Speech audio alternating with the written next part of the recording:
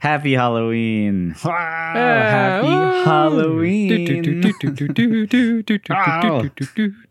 I do have a question for you, which I've been pondering. Who do you think would win in a fight? Laurie Strode or Sarah Connor? With 30 years of prep time. Wow. Dude, they're both so good with 30 years of prep time. I know. That's like their thing. I mean, Laurie Strode has a basement and a couple guns. I know. Sarah Connor doesn't have a freaking basement. But Sarah Connor just shows up out of nowhere in Dark Fate and just like uses a rocket launcher on a car. That's Laurie true. doesn't have a rocket launcher. You're right. No. Yeah, Sarah Connor takes it. Okay, so what are we talking about today? We're talking about Halloween. What, just the first one? Just Halloween 1978? That should be easy. Yep, because that's the only one you really need to watch. That's true.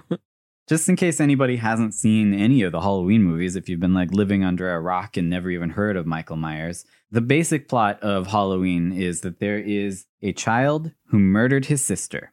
And then he basically went to an insane asylum for the rest of his life. He breaks out of the insane asylum as an adult and goes on a rampage. He murders and murders and murders. And the thing he likes to do even more than murdering is watching. He watches and watches and watches. His psychologist tries to track him down and stop him, and in the end manages to stop him. That's the first Halloween movie. All the other Halloween movies are kind of just redoing that. Michael Myers escapes or comes back, goes on a rampage, ends up getting stopped, usually by his psychologist, Dr. Loomis. Sometimes he has a sister, sometimes he has a cousin. You know, they switch it up. Sometimes it's 20 years later and all the other stuff was just a dream. Other times it's Rob Zombie directing it and everything's different. And sometimes it's 30 years later and all the other stuff was just a dream. Yeah, it's crazy. All right, what are we talking about? What's the theory here? I have a theory that the true villain of this series is not Michael Myers. It is Dr. Samuel Loomis. What? I believe that he is purely and simply evil, and it was his abuse that created the monster Michael Myers, making Michael into sort of a modern-day Frankenstein's monster who runs away, and Loomis is the Dr. Frankenstein who is coming after him, trying to stop him and destroy him, so no one can see his mistakes. So hold on. I just watched all the Halloween movies except for the Rob Zombie ones. And from what I saw, Dr. Loomis never hurt anybody and constantly tried to stop Michael Myers. That's all he did was try to stop Michael Myers. Right. It's going to be kind of hard to paint him as the bad guy. He's kind of like the ultimate superhero of the Michael Myers verse. He does want to stop his monster after he unleashed it, but he's also the person who created it. So he is responsible for the damage that his monster does. Okay. Maybe he's trying to save face. Maybe he actually feels guilty. All I know is that this man basically psychologically abused a 7-year-old child for about 17 years, telling him that he was purely and simply evil and telling everyone else that. And he created something that was purely and simply evil. Like, no matter how you look at it, even if my theory isn't, but it is widely accepted that Dr. Loomis is only marginally more sane than the monster he is trying to kill or capture. Yeah, I can go with that, definitely. I would not hire him as my psychologist. I might hire him as like my bodyguard. He's a bit of a badass. Yeah, for like a portly old man. Yeah. The dude is just about as invincible as Michael himself. Dr. Loomis is absolutely unkillable. He survives all the same things as Michael Myers does. In many cases, worse. Like at the end of Halloween 2, that explosion is like so much closer to him than it is to Michael. In his face. and he gets a tiny burn. Which like just kind of goes away as that little trilogy progresses. I don't feel like putting on the makeup. You might be more describing like more of a self-fulfilling prophecy here. Like maybe Loomis wasn't trying to create a monster, but he was trying to counsel a troubled boy, and his version of counseling created a monster out of a troubled boy. I believe that his version of counseling, whether it was in good intention or not, I kind of believe it was not, was a form of psychological abuse that turned Michael into a monster. And I don't believe that he was ever, at least in the first film, purely and simply evil. I think he was a nuanced human who became purely and simply evil because of the evil man who treated him. Okay. I think he's a fun character to explore. Well, and for the record, we are not going to look at or discuss the Rob Zombie films. We are going with the, I guess you could call it main line. There is no main line, but... Let me talk our listeners through this because it gets a little wonky if you start to look at the timeline. So first, we have Halloween 1 and 2. This starts the original timeline. Then we have Halloween 3, which is a new timeline. Right. A timeline in which all the other Halloween movies exist as a fictional property because you see a trailer for the original Halloween movie on TV in Halloween 3. Right. It has nothing to do with Michael Myers. It's completely in its own continuity. Then we have 4, 5, and 6. Those go along with 1 and 2 in the same continuity. But then they reboot the entire series back to follow Halloween 2. And they came out with H2O. H20. No, I'll always call it H2O. I know. That's what it looks like. H2O. So that one is followed by Halloween Resurrection. And then there's Halloween 2007. It's a remake of Halloween 1. It's followed by Halloween 2, 2009. Right. They just ignore everything. Those are the Rob ones. Zombie. Yeah. And then we have Halloween 2018, which rebooted the entire series again back to follow the original Halloween number 1. Where does your theory fall into this continuity mess? My theory has to do with all of them because I believe that Loomis is a character who manifests in all of these alternate realities. And in each one, he is just as evil as the last one. Okay. But I believe we'll spend the most time on the first Halloween because, of course, that's where he started and that is the best one. Michael Myers killed his sister and then he went to rehabilitation in an insane asylum just forever. Is there any evidence that he was meeting Dr. Loomis before he murdered his sister? Because it seems to me like they only met after. Yes, I do believe they only met after. No, so I do believe that at the very beginning, that young Michael is a young, possibly disturbed boy who kills his sister for reasons that we don't know. I don't think that makes him pure evil. So you're not trying to say that Michael was never a bad person and that he doesn't have right. problems. Well, I mean, a 7-year-old murders someone. Obviously, that's not good. But like, is that person evil? Like, he's 7 years old. I don't know why he did it, but he probably messed up for some reason, and I don't know why.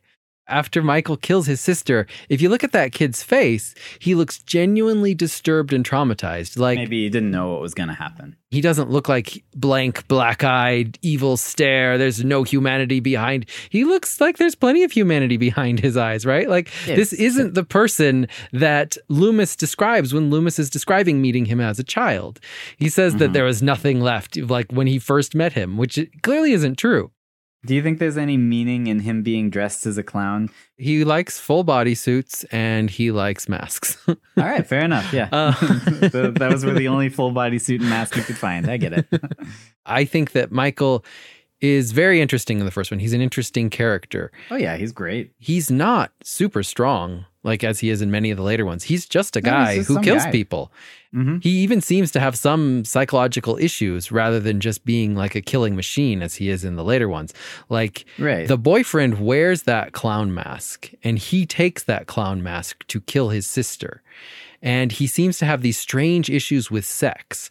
Every single female that he kills in the first one is like thinking about having sex or, going to have sex or something like that. Strode didn't get killed because she never had the chance to have sex. Yeah, though he does try to kill her.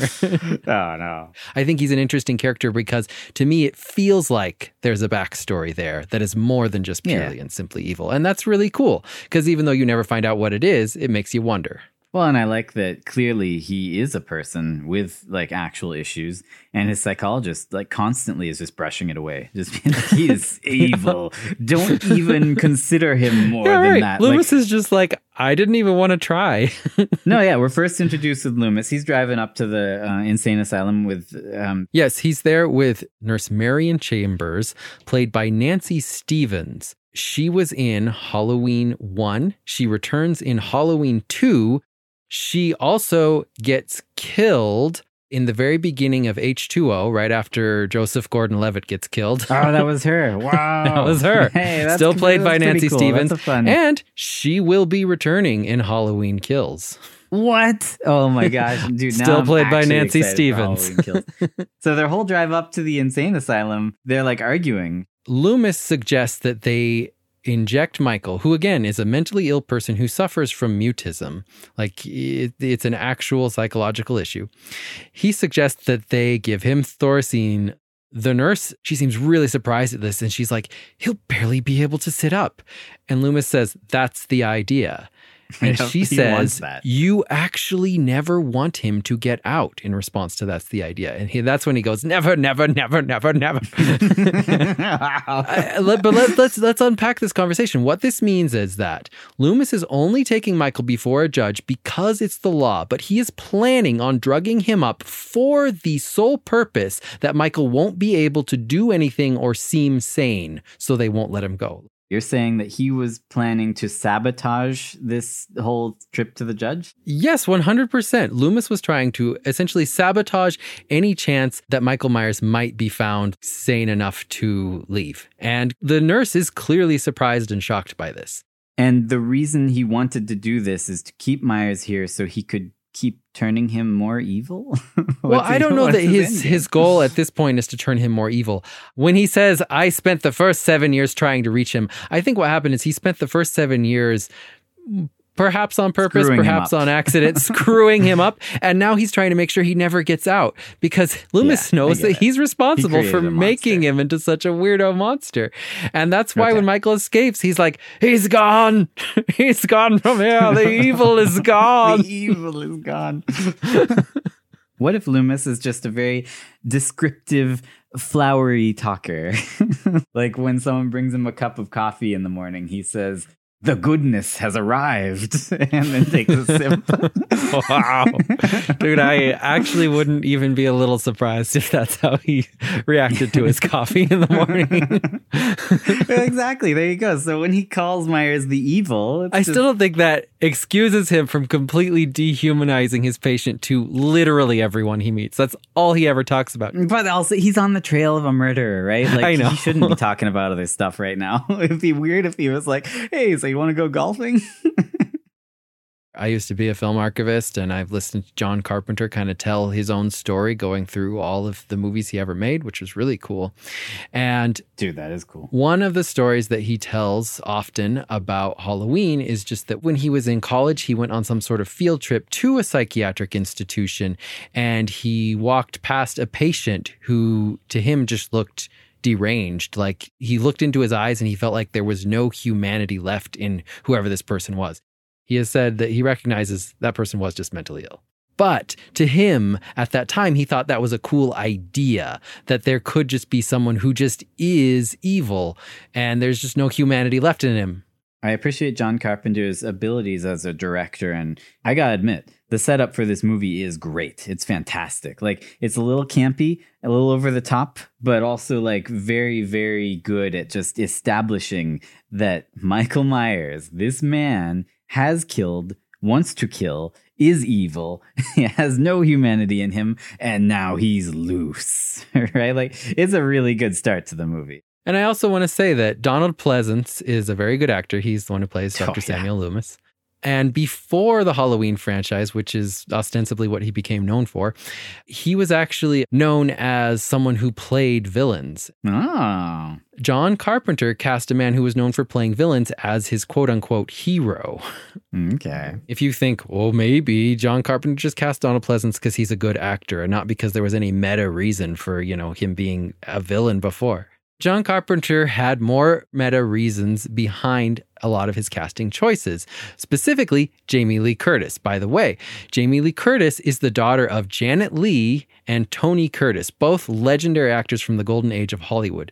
Now, Tony Curtis, we're not going to focus on. He was most famous as one of the main characters alongside Jack Lemmon and Marilyn Monroe in Some Like It Hot. Okay. Janet Leigh was the very first Scream queen. Her most famous role is Marion Crane in Hitchcock's Psycho. She is the woman who seems like she's the main character for the first half of the film, then dies in the famous shower sequence. That's cool. I didn't know that. And so he cast her daughter as his Scream queen, and Jamie Lee Curtis became like the next Scream queen during the 80s. She was in so many random horror movies.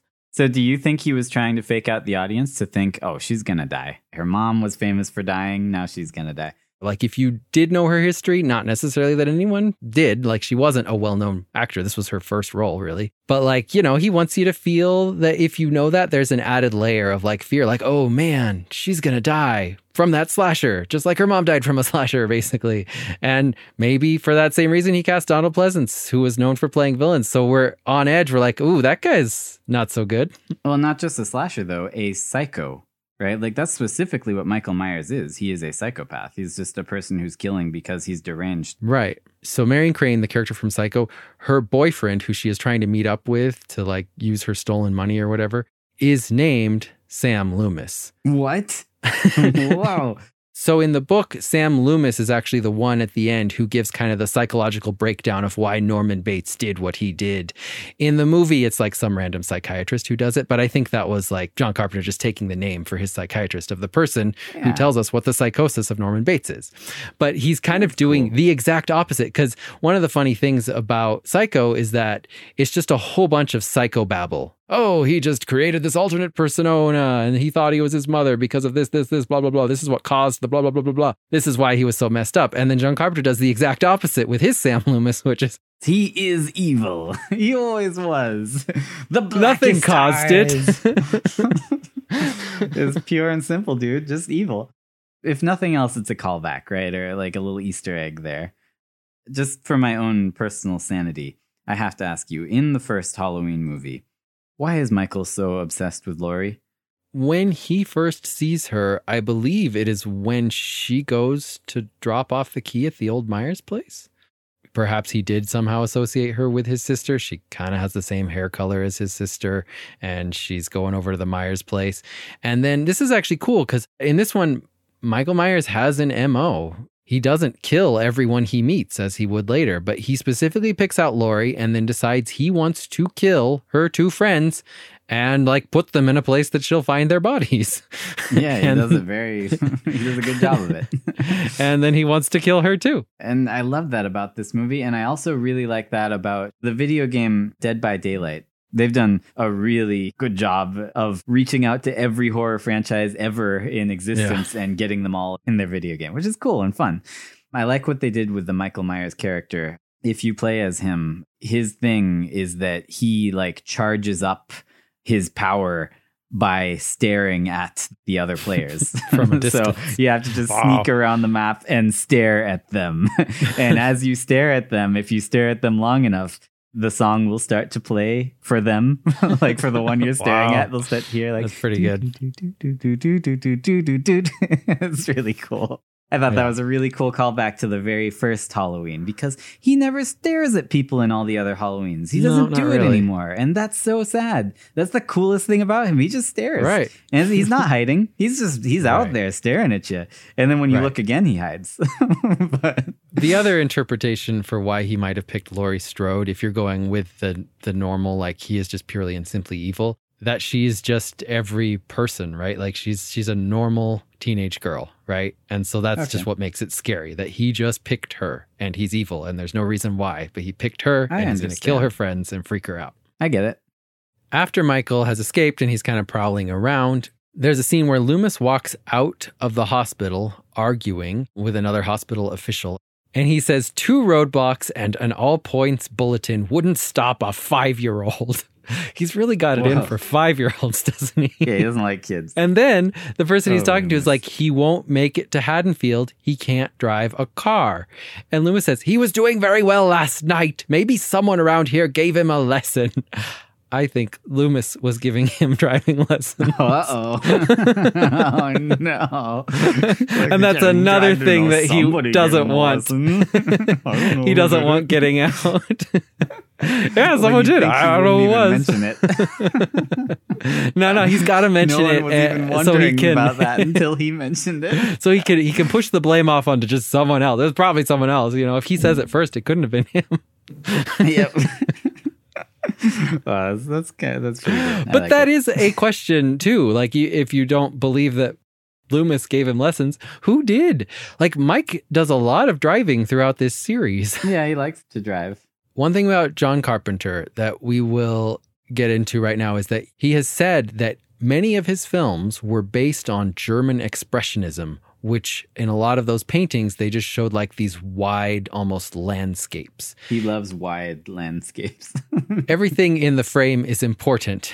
And as Loomis has a conversation with this person as they walk out of the hospital, Loomis says all of this as he gets into his BMW, which is parked in a handicapped parking spot.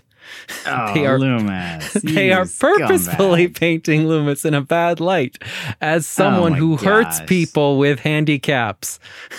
Well, maybe he is handicapped. No, I don't think he has any handicap. He doesn't have any like sign hanging up in his car that I've seen. No, he shouldn't be in a handicap spot. I believe they're trying to tell us something, that this is a man who doesn't really care for what's good for people with handicaps, like mental handicaps, like Michael Myers. Wow, I never thought you'd go all the way from German expressionist paintings to that. A man parked in a handicap spot. That was a pretty good connection you drew there. Pretty good. All right. So next, Laurie is sitting in class. And the teacher is saying, what Samuels is really talking about here is fate. You see, fate caught up with several lives here. No matter what course of action Collins took, he was destined to his own fate, his own day of reckoning with himself. The idea is that destiny is a very real, concrete thing that every person has to deal with. There's a callback to that in Halloween 2018. Sure, yeah. And then she looks out the window, and instead of Michael Myers staring at her, it's Laurie. Cool callback. But what the teacher is reading here, the author and the book and everything she's describing are completely fictional, created for this film. So it's not like he just took some random passage, like John Carpenter made this up, whatever it is. So it must be important. He's saying that there is a destiny. Let's look at this. The fake author's name is Samuels. Dr. Loomis's full name is Dr. Samuel Loomis. Samuel Loomis. Basically, what this teacher is saying is that the author, Samuels, wrote the fate of a character named Collins. Collins' end was inevitable because of Samuels, the author. Much in the same way that Dr. Samuel Loomis has written the fate of Michael Myers. By calling him evil and reinforcing this for so many years, he has created an unavoidable fate of being a monster for Michael Myers. Oh, man. That is too good. And as the teacher is reading all of this, talking about Samuels creating the fate of Collins, Laurie is looking out the window at Michael. I didn't pay so much attention to this scene. I was more just, watching, thinking like, hey, whoa, there's Michael. He's staring at her. So Annie and Linda are walking home with Laurie. Michael drives by in the car, staring at them. He's driving by very, very slow. And Annie calls out to him, speed kills, you know. I know. It's like, that's the weirdest thing to call out to this But slow she guy. knows it was ridiculous because when Michael stops, she's like, what? He can't take a joke? He has no sense of humor? Well, I thought that he drove past them slowly, but then kind of sped away. Even when he speeds away, though, he's going pretty slow. Yeah. Okay, another random bit of trivia. So Annie picks up Laurie, and the song that is playing on the radio when Laurie gets into the car, it's a song by a band called the Coupe de Villes, and the members of the band include John Carpenter, who is the director, Nick Castle, who is the guy wearing the Michael Myers mask, and Tommy Lee Wallace. True, yeah. Wow. The Coupe de Villes also later did the theme to Big Trouble in Little China, but of course John Carpenter does all the music for all his movies. So, isn't his own personal production company is called like the Grand Something Orchestra or something? Yeah, he gives him like some orchestra name for this film in the credits, but it was just him who did the whole score. Around this point, we find out that Michael Myers took the headstone of his dead sister from the graveyard. And this is just one other fun thing that I think implies there is more to him than just pure evil. There's more going on in there than just kill everything I see. Like, yeah, he certainly doesn't do anything like this later. And then later he puts that headstone behind dead Linda in bed after he strangles her. Something's going on here. And that's really cool. I don't know what it is, but it's really interesting. And it's more than what Loomis keeps trying to convince us it is. Yeah, he's not just purely and simply evil. In this movie, even though this is like the first slasher and Laurie Strode is this perfect little good girl and that's why she survives, she actually does do drugs. Like she smokes a joint with Annie in the car. Wow, and then they pull right up next to her dad, of all people. Yeah, her dad, who is the sheriff, Sheriff Brackett. Yes, the sheriff, yes. I loved it because this is like establishing how police work in slashers. Right, no, it's like strangely prophetic. Her dad is like, man, there's these people. Someone broke into this store and stole knives and rope. It must be kids pulling a prank. Clearly planning on murdering someone. They stole a mask and knives and rope. Yeah, those are the knives three. and a rope. Dang, teenage kids pulling pranks. Annie says, you blame everything on kids, which is just like a cool prophetic line about how all slashers are going to work from now on. It's always those dang kids. In this same shot where they meet Sheriff Brackett, I just love this shot. And of course, Carpenter does a lot of these throughout, but I like this one especially. This is when Loomis first shows up and meets Sheriff Brackett. And it's just amazing how Michael is just in the background the whole time in his car, just waiting at the intersection. He's there during their whole conversation and you have like no idea. And then he just turns left and drives past and you like almost don't even notice him unless you're looking and you can kind of see his white face in the car. It's just a really cool shot. He likes watching. So they go to the Myers house where Michael apparently ate a dog. Yeah. Oh. We don't know if he did. That is just what Loomis says. They find a dead dog and Loomis says he got hungry. Like, that's true. Yeah. He really hates this guy. But we don't get to see the dog. We don't know how eaten it is, but Sheriff Brackett doesn't believe Loomis. So it must not necessarily be totally obvious that this was like eaten by a human. Someone throws a rock through the window and Loomis on a hair trigger just pulls out a gun. And then he kind of gives Sheriff Brackett an awkward look and he's like, you must think me a very sinister doctor. Oh, I do have a permit. I do think him a very sinister doctor. Yeah. And that's when he goes into his whole, I met him 15 years ago. I was told there was nothing left. No reason, no conscience, no understanding. I met this 6-year-old child with this blank, pale, emotionless face and the blackest eyes. The devil's eyes. I spent 8 years trying to reach him, and then another 7 trying to keep him locked up because I realized that what was living behind that boy's eyes was purely and simply evil. Now, is it any coincidence that Michael Myers chooses to dress up exactly in the way that Dr. Loomis describes him, with a blank pale face and black eyes? Face and black eyes. Yep. No, he has clearly internalized everything. This is how he looks. Right. He's internalized everything this doctor has said about him over the past like 17 years. He's just recreating what Loomis created in him. Which makes sense. That's what you do when your psychologist tells you stuff. Then he tells Sheriff Brackett not to tell the news in the radio, which I think is more about saving face for himself, just not wanting it to get out that his patient. He's like, oh, geez, people are going to know my patient escaped. Everyone's going to be slandering my name all over town. Right. And if the word did get out, you would bet that Loomis would probably go on TV just to be like, hey, when I met him, he was purely and simply evil. He had the blackest eyes. And palest face, and he was evil. He does love telling people that. That's like his favorite thing. So Laurie's taken care of Tommy Doyle, and she seems really just like disgusted by his choice in comics. Laser Man, Neutron Man, Tarantula Man. Like, she can understand why he has to hide these from his mother like they're porn or something. Like, disgusting comics. They sound pretty innocuous to me. I don't know. Laser Man. Dude, Laser Man. Ugh. Annie and Laurie are on the phone. And when Annie says she's about to be ripped apart by the family dog, which is just barking because Michael is nearby, there's this really weird, just quick cut back to Laurie where she's just standing there kind of giggling and awkwardly playing with her hair for like a half second. I just love that shot. For some reason, Annie decides she needs to strip naked because she spilled a little bit of butter on her pants and overshirt, not even her undershirt. Yeah. Well, she has to strip completely naked in someone else's house. She also hears the dog squeal in pain as it is being murdered and just assumes he found a hot date who I guess killed him. He found a hot date. Dude, you've clearly never had a hot date.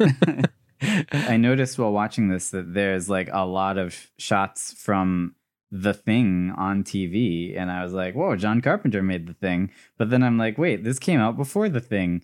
They are watching The Thing from Another World, which was the original film that John Carpenter remade into The Thing just a couple years after. So Laurie and Tommy are watching The Thing from Another World. Now they are watching the very beginning, the credits, and they are sitting there in absolute suspense.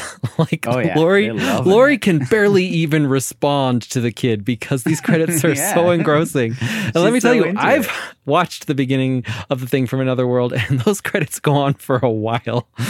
I mean, no, this is a subliminal plant by John Carpenter to be like, appreciate the crew, appreciate the director, watch the credits. All right. So Annie dies in a car. She gets strangled in a car. And after Annie's death is when Loomis is doing what he does best, traumatizing kids. He took the time to stop and prank some little kids. Just wanted to scare the crap out of them. You. I mean, I think this gives us some insight into his methods, right? Like, that's how he deals with kids. He's not honest with them. He's not open with them. He wants to scare them and control them. Sheriff Brackett shows up. He's like, I've watched him for 15 years, waiting for this night, waiting for some secret silent alarm to trigger him off. Death has come to your little town, Sheriff. And the sheriff responds, if you are right, damn you for letting him go. Uh-oh, that's like his worst nightmare. Now, Lindsay is the little girl that Annie was babysitting. Linda arrives at Lindsay's house with her boyfriend. I think his name is Bob. I don't like Bob.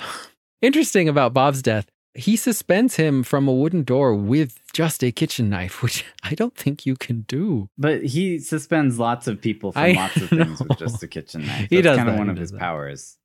Linda's death. So Michael comes in dressed as a ghost. And Linda, who is still naked, says, you like what you see? Now, I want to point out, Michael probably can't see anything. No, he can't see a thing. He's got 2 masks on. Well, he's got a mask and a sheet, and he's wearing Bob's prescription glasses. And he's looking through 2 holes in a sheet. You're right. And he's got a mask 2 on. Masks and glasses. Michael can't see a thing right now. Dude, Michael was just putting... He probably thinks he's being so funny right here. He's like, oh man, I'm going to put on this sheet over my mask and I'm going to put on some glasses. No, that's good because it actually shows that whatever Michael is trying to do or accomplish in his sick, twisted mind, he has a sense of humor. Like, why would he do this? Right. And this scene has always struck me as odd because, again, I saw a lot of the later Halloween movies before this one. Mm-hmm. This is just so not in keeping with the personality that Michael has, at least later on. But it's very much in keeping with John Carpenter's Michael, who really does just like to mess with people in weird ways without speaking. Mm-hmm. So Laurie decides to walk across the street and discovers the bodies.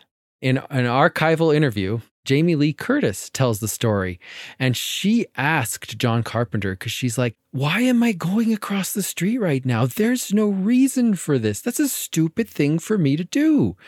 And Carpenter said to her, it doesn't matter if it makes sense. This scene is here purely for that moment when the audience all lean forward and shouts at the screen, don't go in there. Yeah. But I will say here that this is actually one of the few times that Laurie Strode's actions do make sense. Yeah. Because she tried to call her friend Annie, and Annie didn't answer. Yeah. And she's babysitting Lindsay right now. And also, she doesn't know there's a killer yet. So it actually makes perfect sense, I think, for her to go across the street. But this could explain many of the other actions she takes later that make zero sense. Like, don't sit there with your back to the killer. Don't drop the knife. But it's all there for John Carpenter because he knows we're going to be yelling that at her. Either way, she knows her friends are dead and there's a murderer chasing her. The neighbors are home. She pounds on their door. They see her through the window and then they're like, meh. Yeah. They don't care. They don't give a crap. She knows this is bad. Like, her friends are actually massacred and there's a murderer steps away from her. She brings the murderer home to the kids she's babysitting. What on earth are you doing, Laurie? Well, you got to understand. That's the worst place you could bring this murderer. This is Laurie Strode, and this is OG Laurie Strode, not some lame 2018 Laurie Strode. Nothing she does makes like logical sense. Like, she's just like insane with panic and is constantly fluctuating between total panic and just completely catatonic. Yeah, she does that a lot. Either way, she stabs him with a knitting needle in the throat. She gets him good, and he's pretty much unfazed by this. Like, he lays down for a bit, and then he's like, I'm okay. He sits up. Which I think is kind of points for, like, him having been supernatural all along. Because that's not just, like, a shrug it off kind of injury. That's like, oh my gosh, you punctured my throat. I need to go. Right. But either way, after doing it, she's like, hey, I'm going to sit on the couch with my back to him for a long time. I'm just going to sit here with my back to the dead murderer. Just sitting here on the couch. Dude, she's so good at sitting there. And she does that again, like a couple minutes later. She does it again, just a few minutes later. Same thing. Right after she manages to kill him again, she stabs him in the eye. All she needs to do is not stand there with her back to him. That's the only thing she needs to do. But at the same time, you're on the edge of your seat, so like it totally works. As all this is going on, and Mike manages to cheat death twice to this teenage girl who keeps stabbing him with things, man, Michael Myers must have been so surprised to see his psychologist suddenly standing there with a gun. Like, he must have been like, what? What the heck? What are you doing here, Loomis? One of the favorite mazes that I went to at Universal's Halloween Horror Nights was when they did the Halloween maze, and they knew going into making this maze, all we've got here is Michael Myers. And so you're walking through different rooms and it's like, oh, there's Michael Myers. Oh, in another room, there's Michael Myers. And then there just keeps being like more and more Michael Myers until the second to last room, you walk through a room that is literally just like hundreds of lined up Michael Myers. Oh, that's really good. I love and it. Some of them are fake. That's like so some of them good. are mannequins, but some of them are real. Will like jump out at you. Oh my gosh, that's so good. And then the very last room is that bedroom in the first movie, and it's just Loomis in one corner with Yes. with Michael like slowly walking toward him, and he's just shooting over and over again as he slowly like each shot drives Michael back one or two steps until finally he drives Michael back to the other side of the room, and he's like, go, get out, I'll hold him off. But if you stay there, they just keep doing that over and over again. So is the next room after Dr. Loomis holds off animatronic Michael Myers? No, it's not animatronic. It's an actor. Oh, it's an actor. They're just doing the same thing Even over and better. over again on a loop, but What a they're job. totally real. That sounds like fun. Yeah. I would love to get paid for that. No, is the next room full of Dr. Loomis's? Just like the previous room was full I of wish. Michael Myers? No, unfortunately, when he tells you to get out, you just walk out and that's the end of the maze. So wait. So she stabs his eye with a coat hanger. And then later on, when she's fighting with him in the hallway, she pulls off his mask for a brief second. And you just see his face for just a moment. And people came up to John Carpenter afterward. They were like, oh, he was so hideous. He was so deformed. That was the scariest part of the movie. And John Carpenter has used this to say, like, that's the power of suggestion, right? Like, because the guy who played him was just a normal guy. He wasn't hideous or deformed, right? He was just a guy. So like, that's what because they only saw him for a second, that's what they imagined. But I would disagree with John Carpenter. He has a bunch of prosthetics on his eye. He is literally disfigured when she pulls off his face mask. All right, yeah. So I don't think it's the power of suggestion. She pulls off his face mask to a strange looking disfigured man. Well, they finally take him out. At the very end, we get the line where Laurie Strode says, it was the boogeyman. And Loomis says, as a matter of fact, it was. Having watched it and appreciated it, I truly think that Halloween is the perfect Halloween movie. It's fun. It's got some like teenage nostalgia kind of stuff going on in it. It's not overly gory, but it is very tense. Right. Exactly. If you're going to watch a movie this Halloween, you should turn it on. I like Halloween 1. All right, it's been really fun discussing the Halloween films so far, but that just about covers us for part 1 of our Super Halloween special. Make sure to catch us next week for part 2, where we will cover the rest of the Halloween series and prove, once and for all, that Dr. Loomis is purely and simply evil. It's all downhill from here. So happy Halloween, everyone. Go ahead and watch the Halloween movie with our theory in mind and let us know what you think. Music for this episode was provided by Christine. And if you like our podcast, leave us a review. You can find us on Facebook, Twitter, @Popcorn Isn't Real. Tell your friends about us if you believe our theory. Let them know. And remember, the popcorn isn't real. Do, do, do, do, do, do, do, do, do, do, do, do, do.